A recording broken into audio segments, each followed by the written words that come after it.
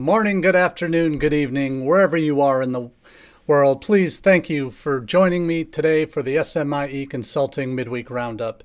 It's Wednesday, February 1st, 2023, and today on the Roundup we're going to be answering three questions we've been hearing from international educators over the last week. We'll get into the questions in just a moment, but I want to say obviously thank you to those of you who are joining me live for our weekly chat here on Facebook, LinkedIn, Twitter, and YouTube, simulcast across all four channels. And each week we go in depth into three themes we've been seeing developing in certain news stories we see each week in international education. And we start off each week with the source of those news stories. We have our newsletter, all the SMIE News Fit to Share. And in case you're wondering, that SMIE stands for Social Media and International Education Consulting. That's the name of the business. And I've been running this newsletter for over 4.5 years, as well as this live chat to cover the kinds of issues that I think are most relevant to our international education family.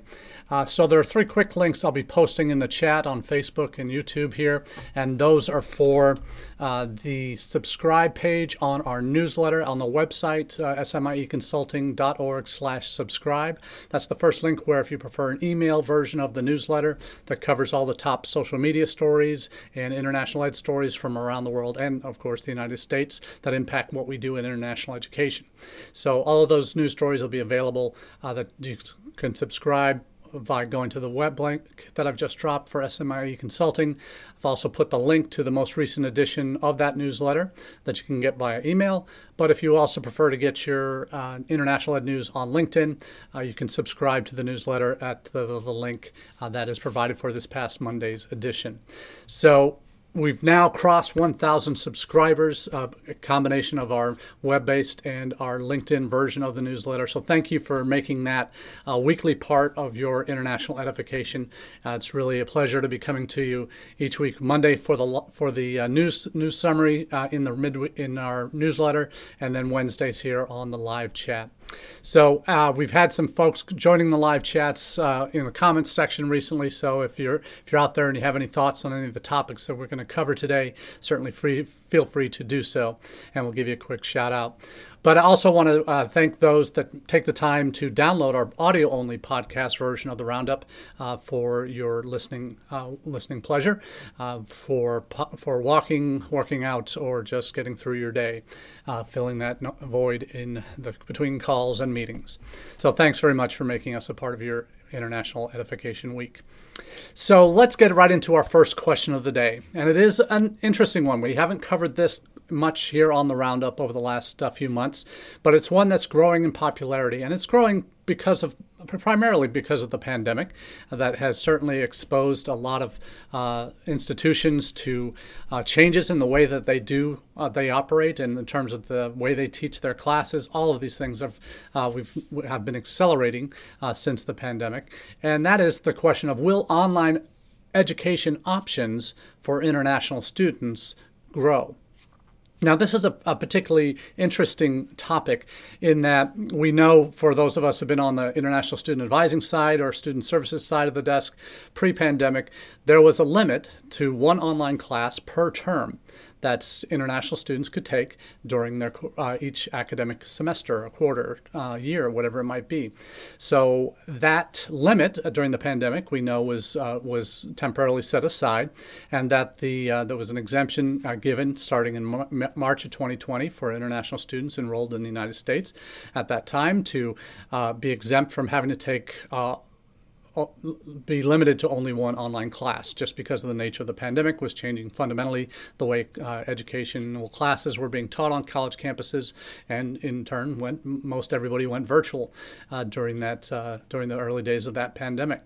So this topic of will online educational opportunities for online education expand for international students is an interesting one because of that kind of sort of Damocles that's hanging over international students' head, that if if and when the Department of Homeland Security decides to go back to the original policy. If they do go back, then it's going to raise a number of challenges for institutions who's have a number of courses that have that are part of their curriculums or entire degrees that are offered online only now, and that would present a real problem for any international students that are currently or would be in wanting to enroll in those.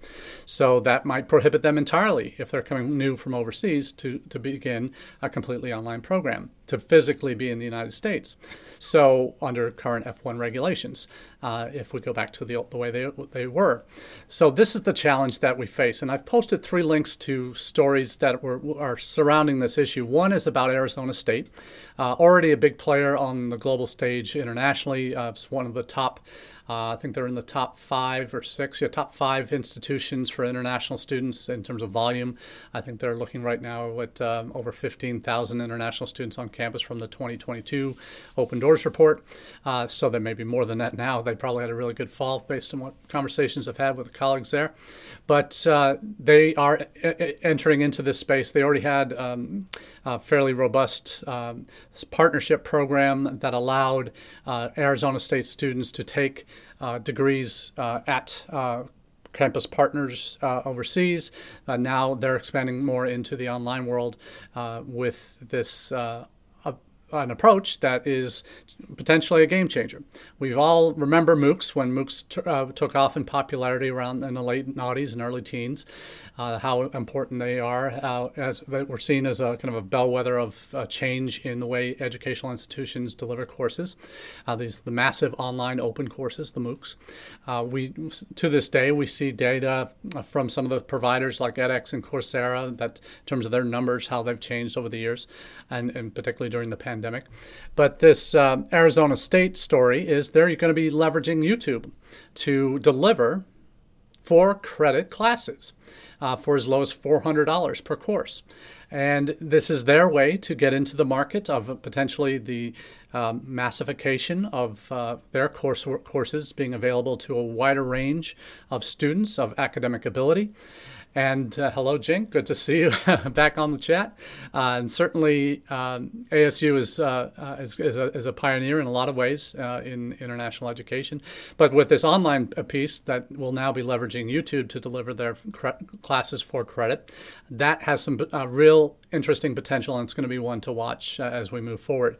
Now, a lot of international students' access to this will be obviously anyone can access YouTube and potentially register for this class. So, the challenges will be in if an entire degree or courses that are being delivered specifically to students in other countries, that there are some compliance questions that get raised. And we're very fortunate. I've mentioned in the past at UNLV, where I work currently, we have an Office of Educational Compliance that is fully versed in what it means for us to be able to deliver our degrees in other countries and the challenges that we need to and hurdles we need to overcome in each of the various countries that we might be looking at when it comes to recognition of a degree or program that we might offer in country, virtually or in person, whether we are tax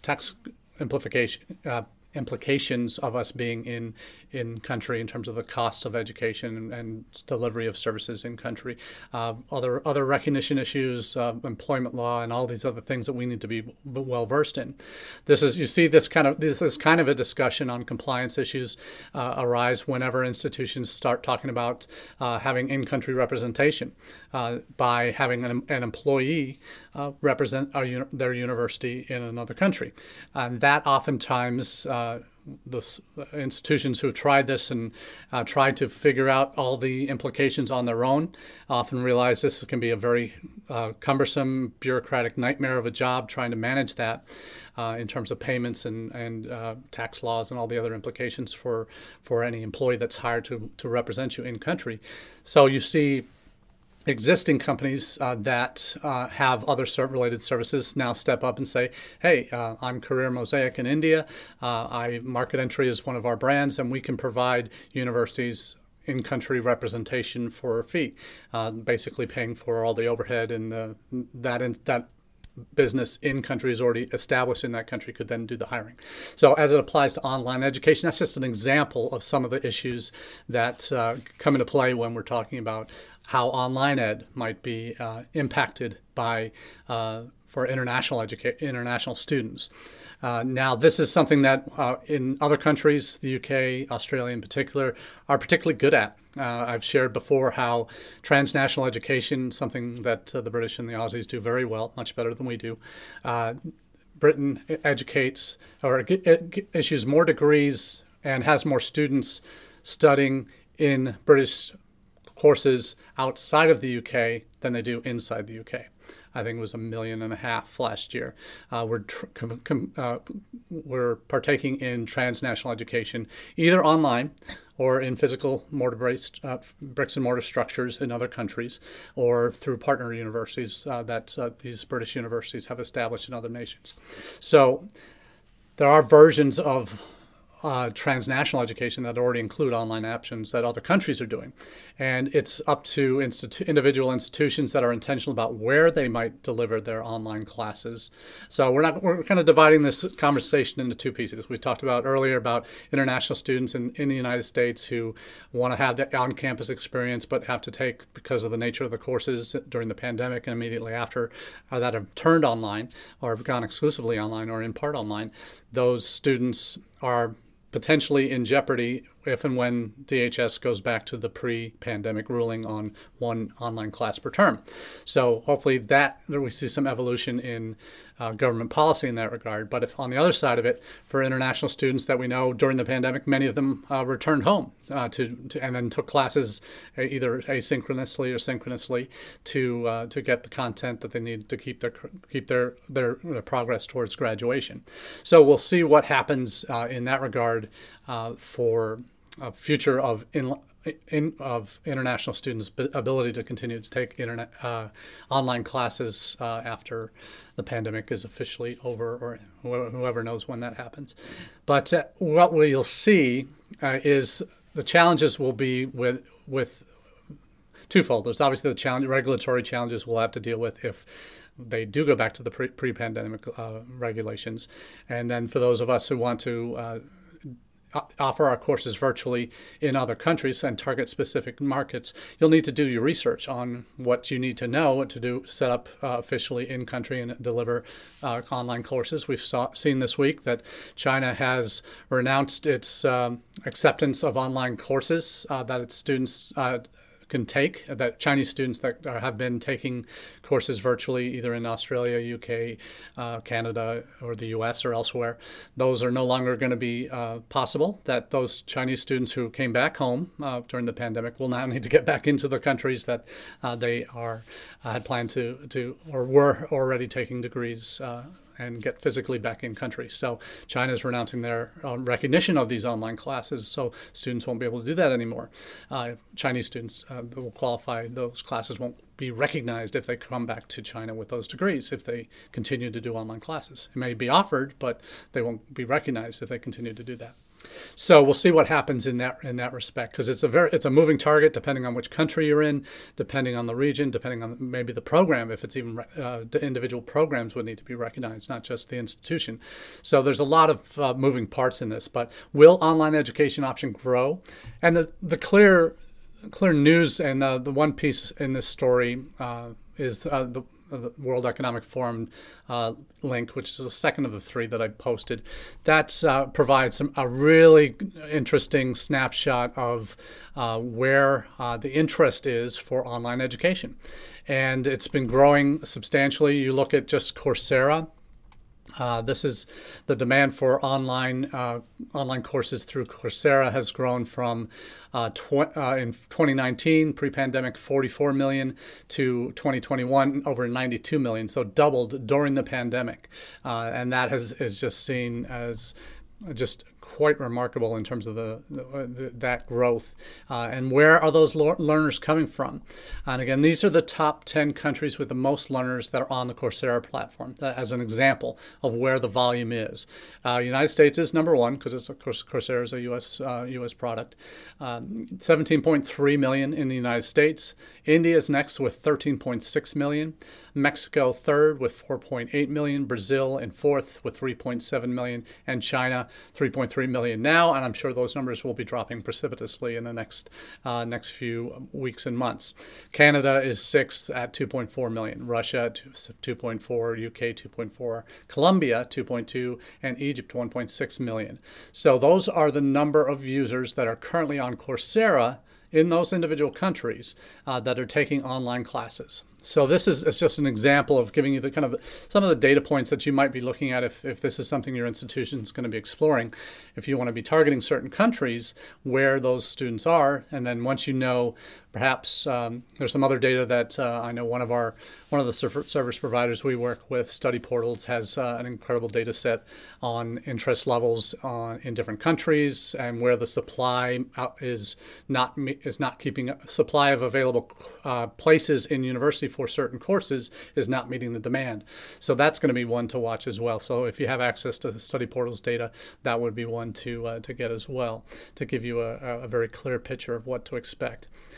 Now, when we talk about online learning, it's oftentimes thought of as as almost secondary. We learned during the pandemic that it's actually essential, but there are ideas of online learning that actually complement what we try and do with international education, particularly at institutions where, for example, if you're trying to get more of your institution students to consider international options, if they don't have a lot of study abroad interest or ability to participate in programs, something like COIL, Collaborative Online International Learning. This is something that we've seen grow dramatically over the last 3 or 4 years in certain countries, particularly Mexico. There's been huge push to expand COIL offerings between institutions in Mexico and in the United States. I attended a conference in October where this was the theme for the entire conference, is COIL, and what the outcomes of those stories are. There's a Pi News story that I've linked that shares exactly what the data is suggesting, that students that are at institutions where there aren't a lot of options are more impacted in a positive way when it comes to thinking internationally and developing a hunger for exploring international more. If they don't have anything else like a formal study abroad programs, that participation in a COIL program, these are 6-week programs between 2 institutions in different countries that really focus on whatever the topic of that class is, go really in depth, give you the different perspectives from the different cultures, and that is where students who don't have other options on campus, that's where they really see a lot of growth and thinking about what international might mean. So if your campus doesn't have a huge abundance of these kind of programs, traditional study abroad programs, summer, short-term, semester-long programs, then COIL might be a way to go to at least start generating that interest. And the Pi News article covers a lot of those details in terms of what the data shows for how that can be a real value to your institution. That might be another piece in the internationalization puzzle that you're trying to develop. So online education is going to continue to grow, in my opinion, and the market for it is going to be there. The supply certainly is not meeting the demand right now in a lot of areas. So I think there's going to be great potential moving forward for institutions to move into this area. Related to that topic on the international student growth in the United States, we have seen this past week, SEVIS, they ended up doing this, obviously, our friends at DHS, they are political beasts. They operate in a very sensitive world in terms of regulations, what they can say, what they can't say. And the second question today is, what does the SEVIS by the numbers report tell us? They've just issued one in January that takes into account the intakes we've seen. It's real-time data when it's published each time they do. Last August at the EdUSA Forum, we'd seen an update in the spring, and I asked the DHS officers that were there from SEVP, will there be another SEVIS by the numbers in the fall? What can we expect? Oh, they said it's probably just going to be a once-a-year thing. And clearly that didn't happen because they did a couple in the fall, and now they've done one in January too. So at least they got the message realizing that we need this kind of data. And for those that aren't familiar, SEVIS by the numbers takes the data from active applicants or active students that have entered the United States that are in valid F1 status across the range of categories. So this also includes down to primary school, high school, vocational education, ESL training, associates, bachelor's, master's, doctoral level training. So all active F1 students are in this mix, in this report. So SEVIS, FNMs actually. So there's about 30,000 vocational only students in the United States, another couple thousand in flight schools, that type of thing. But in terms of this report, it's put out irregularly, but a couple, 3 times a year maybe. That does give you snapshots of where we are right now in January for international student numbers in the United States.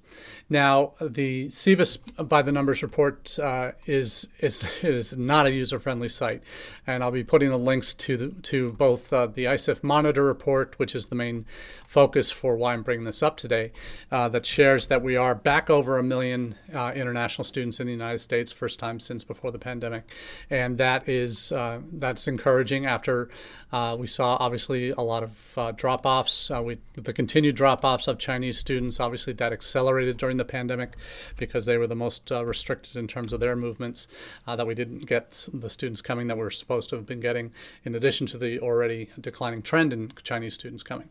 So the two links I've just dropped are the ICIF Monitor report, as well as the actual link to the SEVIS by the numbers site that has the data for this current January 2023 term.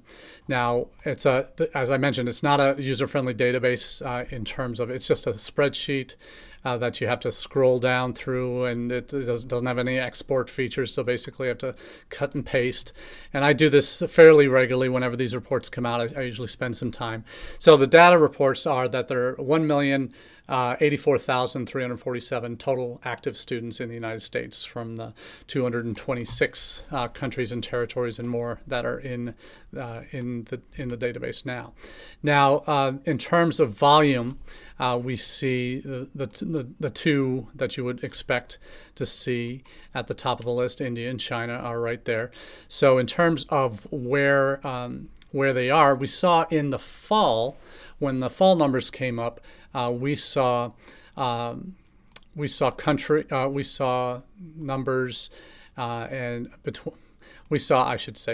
terms of total active students, the difference between India and China was down to about 45,000. I think it was 290 for China and 245 for India, or 250 for India. And that was from, I think, the October or November report. So the current report shows that gap has narrowed to only 9,000 now. So with 262,000 Chinese students, so a continued drop. We've seen Chinese students drop 29% in the last 3 years. We've seen Indian students increase 30% in the last year. So we're down to 262,992 Chinese and 253,631 Indian. Now, guarantee you by the fall intake, the Indian numbers will surpass the Chinese numbers, and we will have, for the first time since 2004-05, I think it is, more Indian students studying in the United States than Chinese. There may well be rebound in Chinese students, but it's not going to be anytime soon, and certainly not in the volume that we've experienced, certainly from the mid-noughties to the mid-teens. That 10-year span just saw an explosion of Chinese undergraduates everywhere in the United States. Many college campuses, particularly the big state schools, UNLV included, starting in 2014-15, we might have peaked and then started dropping off, and I've still seen continued declines accelerated by the pandemic from China. And as an institution that's looking to diversify, we certainly don't want to lose our base, and China is an important part of our base on campus, and it may be on many other college campuses, particularly on larger state institutions. But we need to we certainly need to maintain many of those ties that we had and start to restart and look for other avenues where we can be expanding our operations in China and partnerships and other pathways for Chinese students to find us, and other countries as well. But when it comes to numbers, sheer volume, you can't get away from India and China. They're the two 800-pound gorillas in the room. And India in particular, their growth rate, we've seen the demographic story last week about China, how they had their first drop in populations in over 50 years in China, and the outlook is not looking great for growth, for return to growth in terms of college-age populations, just because of the cumulative impacts of the one-child policy over the years. That we know that's been dropped recently, but that'll be another 10, 15 years before we see any fruits of that labor. But we also see in China, as opposed to India, India's population is continuing to surge. India, not only in terms of international students in the United States, will overtake China this year. There's almost no doubt in my mind that will happen. But in world population terms, India's population will surpass China's this year as well, if it hasn't already. So India will be the largest player for the foreseeable future in terms of international student numbers in the United States, and predictions of doubling or tripling the number of Indians studying abroad happening in the next couple of years. So that market is just going to explode everywhere, much like China did in the mid-noughties. But not at the same level, at the undergrad level that we saw in the U.S. At that point, because though the Indian undergraduate market is growing substantially, it's the undergraduate inbound population to the U.S. may take a little bit longer to see significant volume growth, but it is growing in the right direction, and we've talked about that here as well. So the numbers do show a lot of interesting tidbits in terms of outside the top two. So we look at China and India with both more than 250,000 international students in the United States. The top 10, coincidentally, we see this roughly the same number, and this is where we get into a little bit of differences in terms of open doors versus the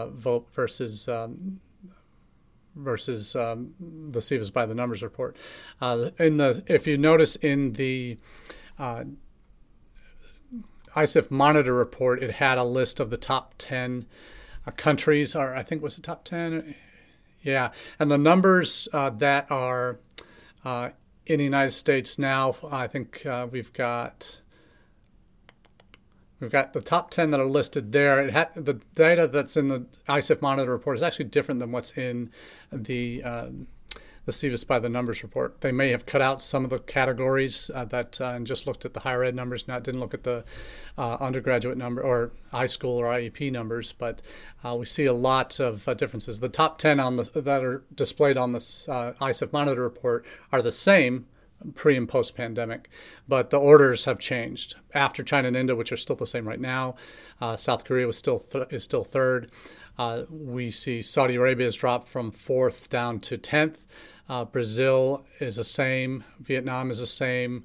Canada has increased to 4th position.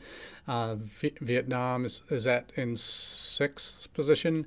Taiwan is a little bit of a bump, but that's more for Japan continuing to drop, and also Saudi Arabia continuing to drop. So you see a lot of interesting changes. In Nigeria, for all the problems that we've heard reported on visa issuance, they've had an increase from 16,000 to 19,400 since pre and post pandemic in that 3-year span from January 2020 to January 23. So the data is certainly showing a lot of positives. Diversification of where outside the top 10 is certainly happening in terms of where those students are. But we'll certainly keep everybody up to speed in terms of what that will continue to look like in the days and weeks and months to come. Now, in terms of our last question of the day, what do you do about transfer outs down under? Now, here's an interesting one. A lot of my colleagues in the ISS world have shared many times over the last 4 or 5 years the challenges that they have with regards to students coming to their institutions, all excited, them issuing I-20s, record numbers of applicants, and all of these fun anecdotal stories I keep hearing. And you get the problem where within a week of the start of class, to a couple days after the start of class, they don't show up. You get calls or emails saying they want to transfer to another institution without ever enrolling at your institution. And the way SEVIS is set up, we know that they legally are able to do that. And you have to basically facilitate that as a school that is receiving the student who issued the documents that student used to get into the country. If the student comes in and decides before they enroll that they want to go somewhere else before the semester begins, they can do that. And you have to transfer their record to the new institution. And at some schools, you would see, we saw this in Washington State a year or two ago, where there was waves of Bangladeshis coming in and then all of a sudden transferring out without ever showing up on campus or disappearing into the woodwork completely. That caused DHS and the SAVP field reps to have all the Washington schools come to a virtual meeting and be called out on the carpet and warned about what to look for and all these things about how to prevent that. I've just read the story this past week. It's in the chat now.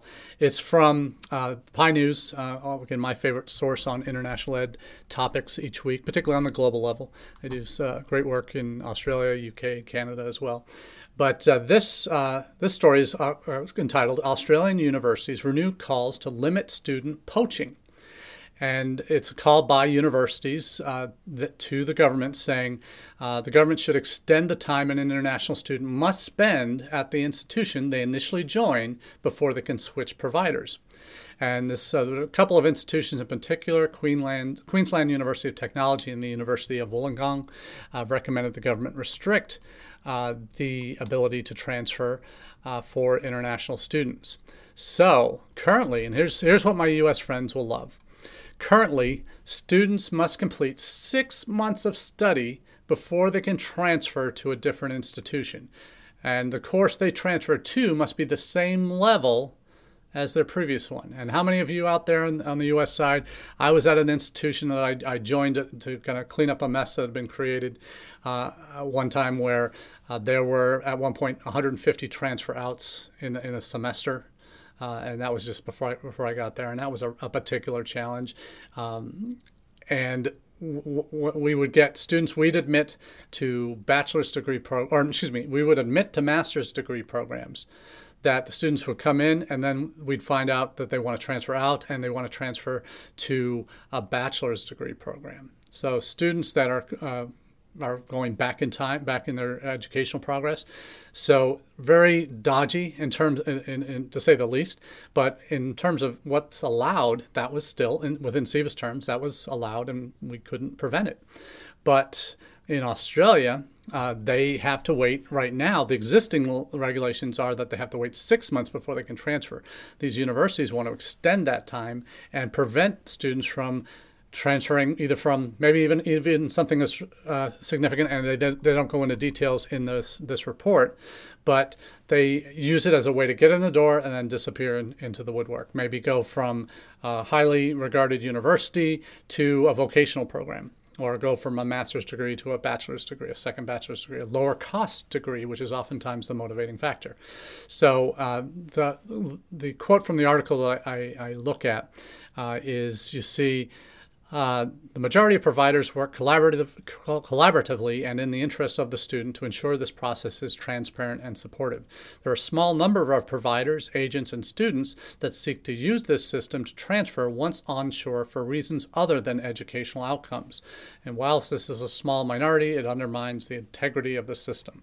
So that is something that universities are apparently struggling with in Australia, that that 6 months apparently is not long enough for most universities. And what do you do with a student who wants to transfer after 6 months because they're not doing well, or no, they've just changed their major and they don't like your institution because it doesn't provide the level of services that they need? Could have very valid reasons for wanting to transfer. But so that I know for many of my U.S. colleagues, when we read this, we're just going, they get to wait a whole semester or 6 months before they can transfer. They go, genius. Let's have some more of that, because that is something that we in the U.S. The amount of effort that goes into recruiting a student, to getting them to come, to getting them into the country, and then you're all excited and ready for them to enroll, and then they transfer out. And then here's another one, and another 10, another 20, another 30. And then that's just demoralizing for international offices. But to see that our Australian brothers and sisters are having a little bit of agita when they have to wait. They want more than 6 months before a student can transfer out. So very interesting to see that coming out of Australia. But that's all we have for you today on the Roundup. I do appreciate those of you who stuck with me for the half hour here, and we do appreciate you being a part of the SMIE Consulting International Education family. And we look forward to chatting with you again next week. Next week, I will give you a little heads up. I'm going to be on campus at University of Nevada, Las Vegas, and hopefully have a minute or two to do a quick preview and give you a little insight as to what's going on the UNLV campus at this time. So thanks very much for being with part of the conversation today, and we look forward to chatting again soon. Cheers.